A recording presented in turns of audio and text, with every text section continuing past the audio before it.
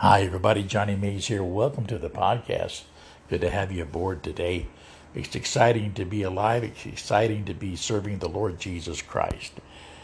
Now, as I was sitting here this morning having my coffee, two words came to my mind.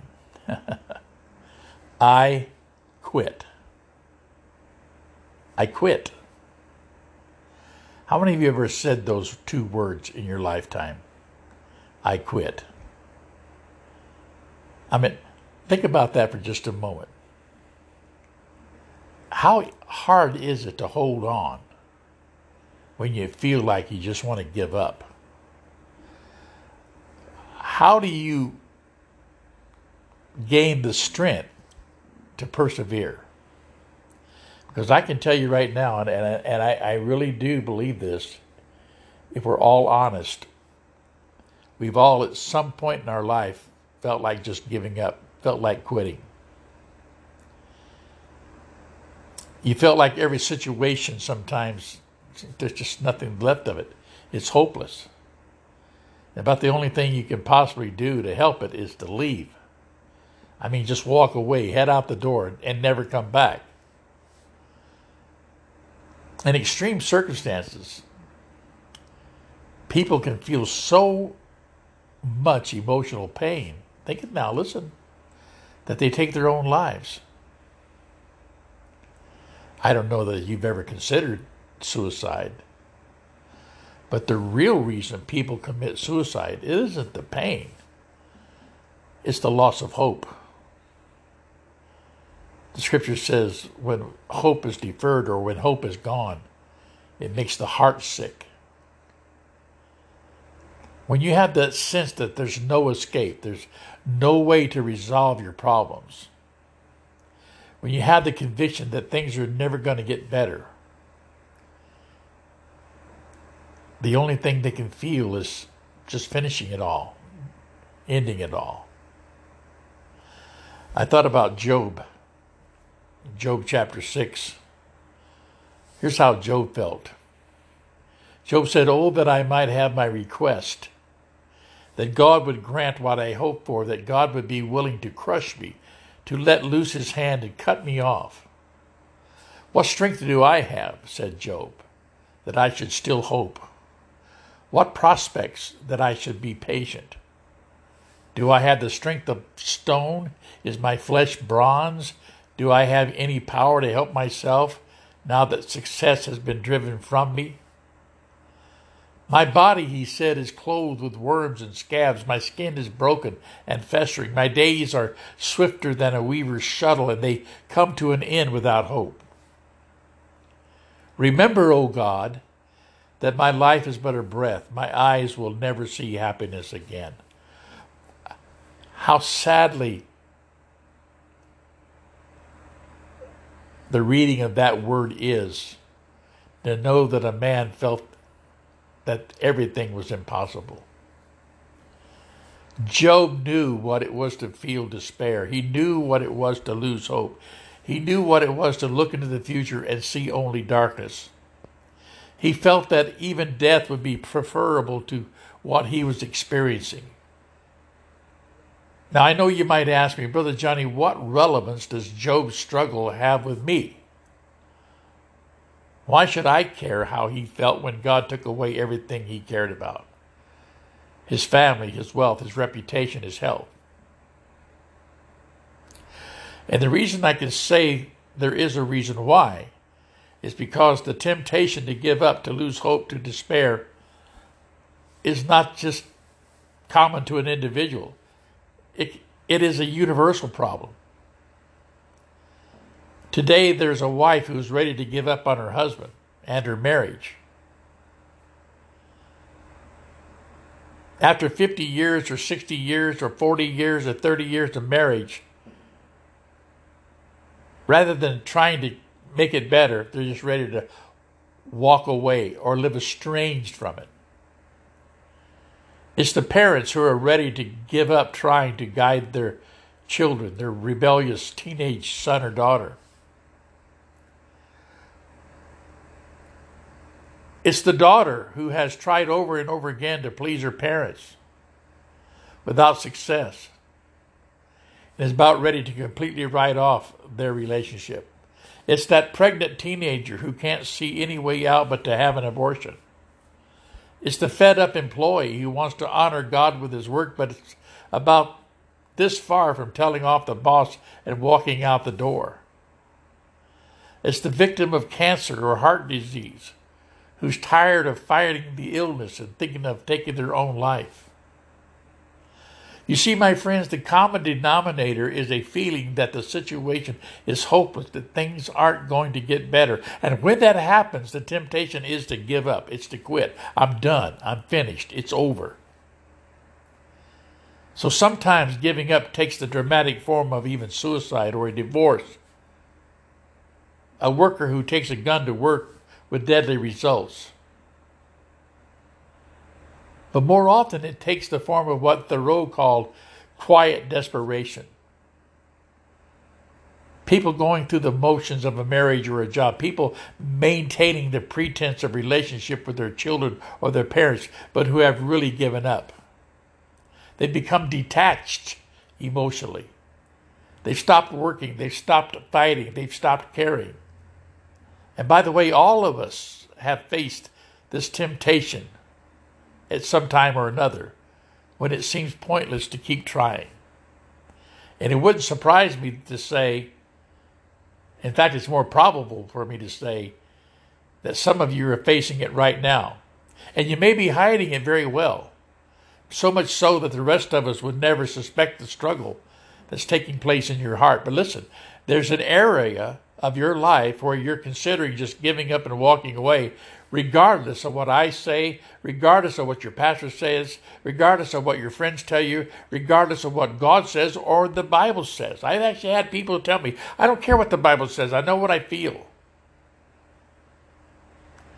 And the question for us today as Christians is, how do we keep holding on when we feel like giving up?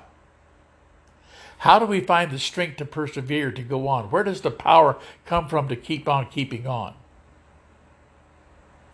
Well, it begins with, before you throw in the towel, trusting in God. Trusting in God's sovereignty. Now, you may find this difficult to accept, but God is in control. He's in control no matter how hopeless, no matter how painful, no matter how unpleasant or how discouraging your circumstances are. He has a purpose for them. There's a purpose for them. And that purpose does not involve giving up. It does not involve despair. It does not involve abandoning your faith. It does not involve panicking. This struggle that you're going through, it has a meaning and it has a purpose. Why? Because God is sovereign and He does everything for a reason. He doesn't make mistakes. He isn't surprised by what has happened to you. Now, maybe I should put it another way, because I think you're finding this hard to accept. But you are where you are right now because that's where God wants you right now. Your circumstances are a part of His plan for your life. It's not an accident. It's not an unhappy coincidence. It's not bad luck. It's not bad karma. It's not just a result of your decisions or your husband's decisions or your parents' decisions or your boss's decisions or any other human being's decisions. It's a result of a loving and all-wise God working your life to accomplish His good purposes, even when those purposes don't seem loving or good to us. Remember Job? About the 42nd chapter, when Job replied to the Lord, I know that you can do all things. No plan of yours can be thwarted. Surely I spoke of things I did not understand, things too wonderful for me to know. What does that mean? What does that mean? It means that for Christians, despair is not an option. Despair is for people who live in random, capricious universe where bad things just happen for no reason. Despair is for people who live at the mercy of cosmic forces that are at best indifferent to them and at worst violent or malevolent to them. Despair is for people who live in a universe in which there is no God, or in which God is only a spectator. Despair is for people who live in a world that doesn't make sense, where no one and nothing is in control. That's not you. That's not a Christian. Despair is not for Christians. Christians who live under the constant care of a loving Father, the constant watchful eye of a loving Father. So let's get specific here. Perhaps your husband is a jerk. Maybe he's even a non-Christian jerk. He's let you down. He doesn't love you the way you long to be loved. He's selfish. He's insensitive. He's lazy. He's a disappointment on so many levels that you can't even begin to tell me. Will he change? Well, honestly, I don't know. But I do know this. Whether or not he changes, God has a purpose for you in that marriage. It's a good purpose. It's a wise purpose. It's a purpose that honors God. It's a purpose that can bring you joy if you will trust God and follow him even in your circumstances. Don't change even if your husband is a jerk. 1 Peter said, "For this is the way the holy women of the past who put their hope in God used to make themselves beautiful. They were submissive to their own husbands, like Sarah, who obeyed Abraham and called him her master. You are her daughters if you do what is right and do not give way to fear." Listen, friends. God has not abandoned you. God has not stopped caring.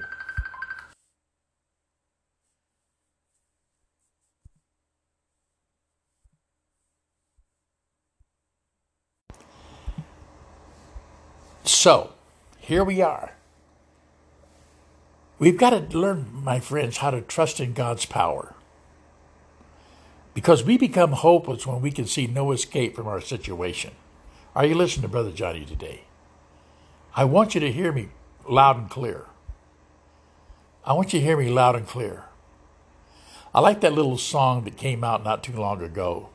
God will make a way where there seems to be no way. He works in ways we cannot see. He will make a way for me, for you and me. He will be my guide, hold me closely to his side. He will make a way. See, God specializes in bringing life back to things. Amen. He specializes in creating new feelings and attitudes out of nothing. And God can transform people and situations. So when you place your hope in Christ, when you place your trust in Christ, because listen, our true hope is the Lord Jesus. Our true hope is in the forgiveness of sins and eternal life that comes from faith in Christ Jesus. And that should, in my mind, put everything into perspective. So what is this result of placing God's trust and hope and joy and peace?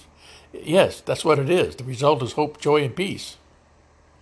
So listen to me, my friends. Listen to me carefully. I like what Peter says. I want to close with this. Praise be to the God and Father of our Lord Jesus Christ. In his great mercy, he has given us new birth into a living hope. A living hope through the resurrection of Jesus Christ from the dead. And unto an inheritance that can never perish, can never spoil, can never fade. It's reserved, it's kept in heaven for you. Today, believe God. Today, trust in the Lord. And see that he shall bring to pass all that you have need for. I know it looks desperate today. Oh, I do know that. I've been in that barrel. I've served my time in that barrel. And so I know that feeling. And I'm not immune to having those feelings again and again. But one thing I know, if God's grace is sufficient, and it is, that when those times come, God will show himself strong. God will be there for you. He'll be there with you. You can trust in the Lord, my friend. Have hope in God. Have hope in Christ. Be not dismayed. Be not dismayed. God bless you. Share this podcast with your friends and family. And listen, tell them I love you and Jesus loves you. Amen.